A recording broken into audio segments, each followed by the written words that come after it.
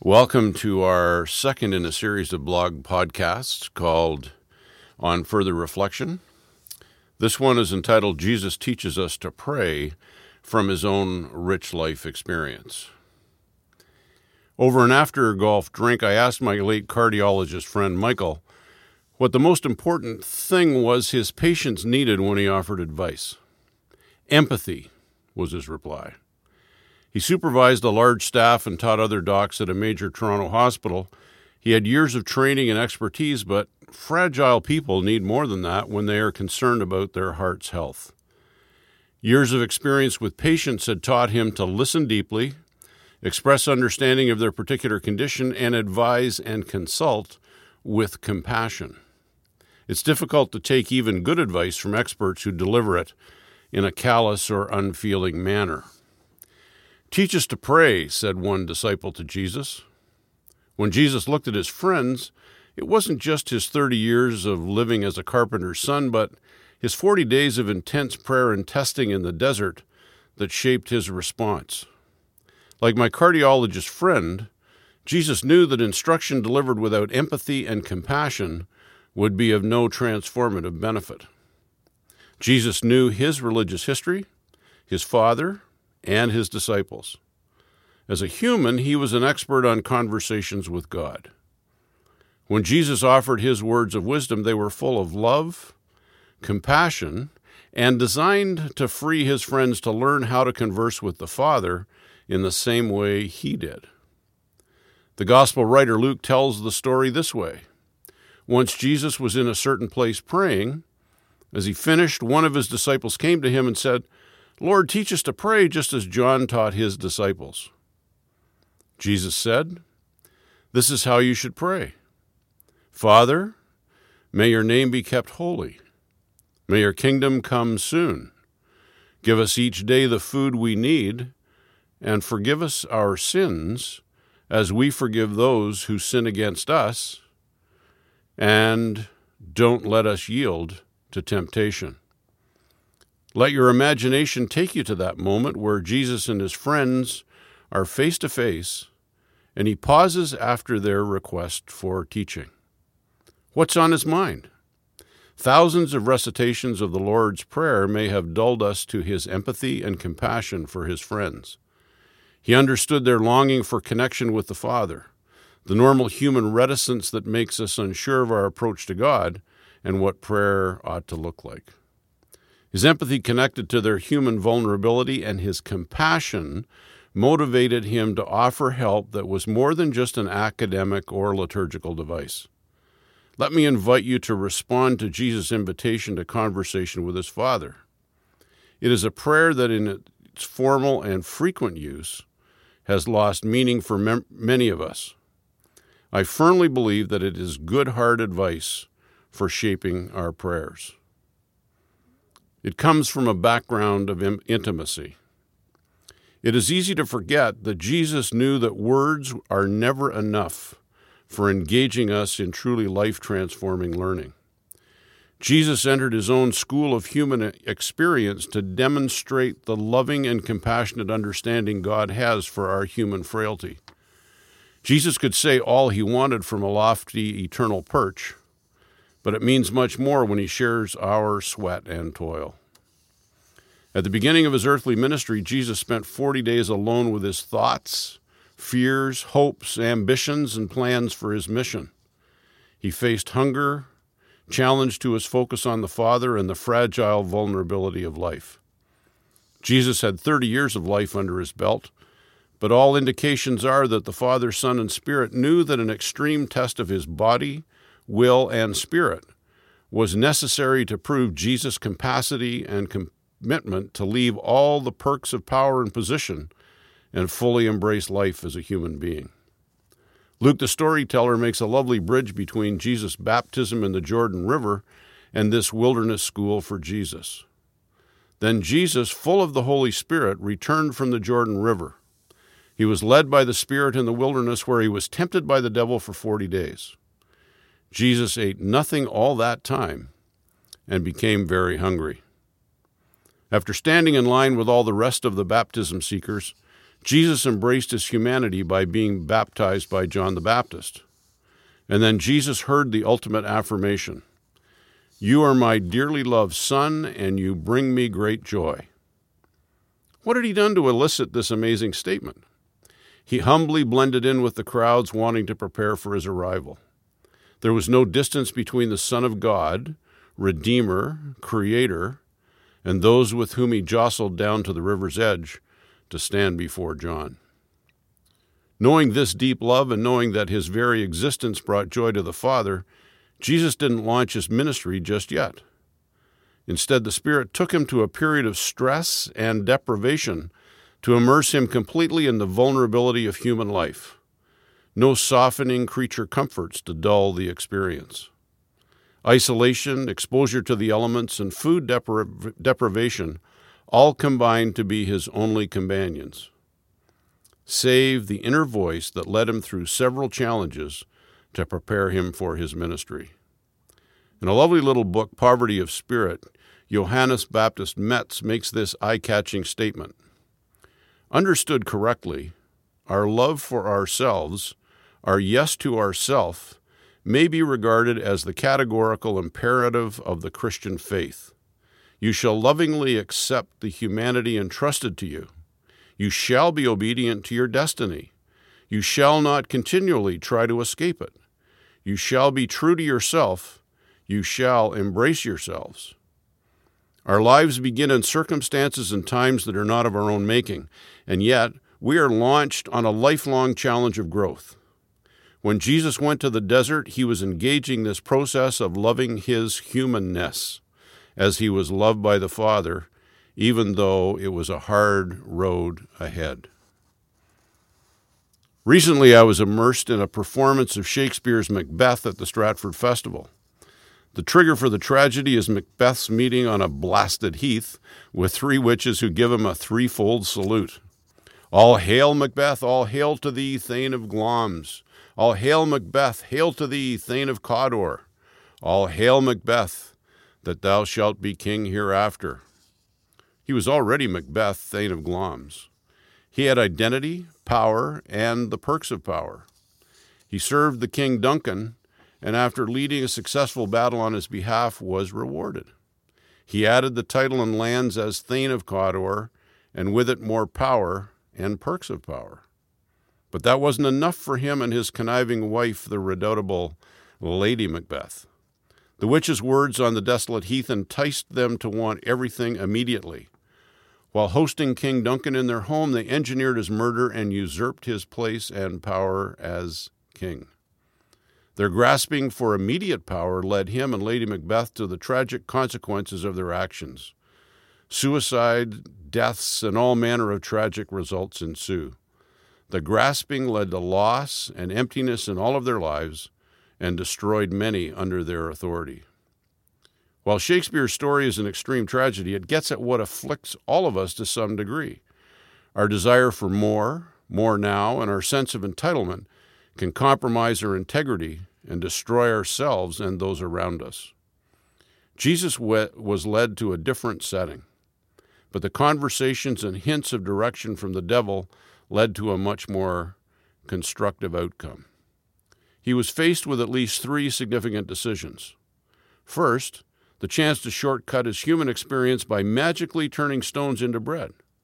Second, compromise his relationship with the Father and humanity and take shortcuts to power and prestige. And finally, take easier shortcuts to avoid the pain and suffering of life. All of Jesus' responses to the challenge of compromise were enfolded in the history of God's story with the nation of his birth. All of his quotes are from Deuteronomy and their reference to the wilderness wanderings of his people. These wanderings were designed for positive purpose. Remember, every road that God led you on for those 40 years in the wilderness, pushing you to your limits, testing you so that he would know what you were made of, whether you would keep his commandments or not. He put you through hard times. He made you go hungry. Then he fed you with manna, something neither you nor your parents knew anything about. So you would learn that men and women don't live by bread alone. We live by every word that comes from God's mouth. Jesus faced the test to take shortcuts, grasp the perks of power, and avoid the struggle that is central to each of our human stories. Unlike Macbeth, Jesus embraced the pain of struggle, the pangs of hunger, the focus on the Father's purpose, and his embrace of human life at its most vulnerable. We've all been faced with these moments, some more dramatic than others. A few years ago, my daughter Heidi called to ask if I could come to the scene of an accident. Her truck had collided with an out-of-control vehicle that had ricocheted off another on a highway nearby. My grandson was with her. I headed out to the scene to collect him while the investigation continued. "We are fine," she had said, but it didn't prepare me for the scene. I parked near the emergency vehicles and walked the shoulder of the highway until I saw her truck beyond the worst of all the wrecks. I gathered up my grandson and took him home until the police delivered Heidi to our home several hours later. They were shaken, so was I. The next morning, I faced my vulnerability. In my morning prayers, I expressed my fear and frustration that when all is said and done, I cannot protect even my closest loved ones from the hazards of life. I did not like the vulnerability and exposure of life, but I stayed with my prayers. I realized that when all is stripped away, all I am and have is my relationship with the God who loves me. And that's a safe and secure place to be. I often act out of a different set of values and do all I can to avoid the vulnerability of being human, but Jesus knows this better than me and invites me to walk with him in it. So when his close companions sat in front of Jesus to learn about prayer, his answer was shaped by expertise, experience, and his own profound human experience. It is a simple prayer addressed to Father, about the Father's character, kingdom, and then our daily needs for food and ongoing need for fresh starts, restored relationships, and strength of character to do the right and good thing. But it is also Jesus' gentle invitation to join him in his praying for the world and to be in alignment with the mind and heart of our loving God. He knows us. He longs that our connection with the Father will be deeply shaped by his love. He longs for us to embrace and love our own humanness with all its vulnerability. As we love God and ourselves, we can be empowered to love the world we serve. So let's dig deeply into the prayer Jesus taught us. Once Jesus was in a certain place praying. As he finished, one of his disciples came to him and said, "Lord, teach us to pray, just as John taught his disciples." Jesus said, "This is how you should pray. Father, may your name be kept holy. May your kingdom come soon. Give us each day the food we need, and forgive us our sins as we forgive those who sin against us. And don't let us yield to temptation." It's a more compact but profound version of what we know as the Lord's Prayer. These are great and intimate ways to sit quietly alone or with friends, to be in conversation with God, and listen to the inner moves of the Spirit in our own lives. Let's take it slowly and in conversational flow. Father. When Jesus said Father, what was his tone of voice and expression of intimacy? He lived in dependency and love in his relationship with the Father. Jesus spoke as the beloved of the Father and invites us to do the same. He opens the doors by his life and work. He empowers us to be safely and openly in conversation with the Father of all. How do we imagine the Father? Do we experience his love and rest assured in his kindness to forgive? Jesus invites us to pray with him to the same Father who is his intimate companion in all of his life and work. We are invited to share the fatherhood of God with Jesus and all who pray with longing and need. Sometimes our prayers are private and quiet. Other times we are with friends or in communities of prayer. The focus is to first be outside our own concerns and preoccupations and on the eternal God who loves us and hears us. May your name be kept holy. Are we conscious of the majesty and creativity of God?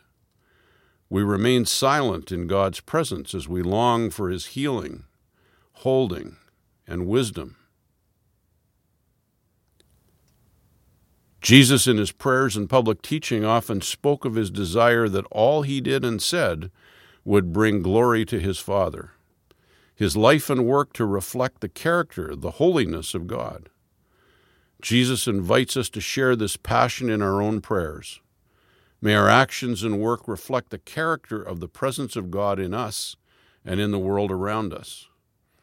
This prayer phrase bears taking time and space to be reminded of the Father's desires for the world and how that reflects on His reputation, His very name.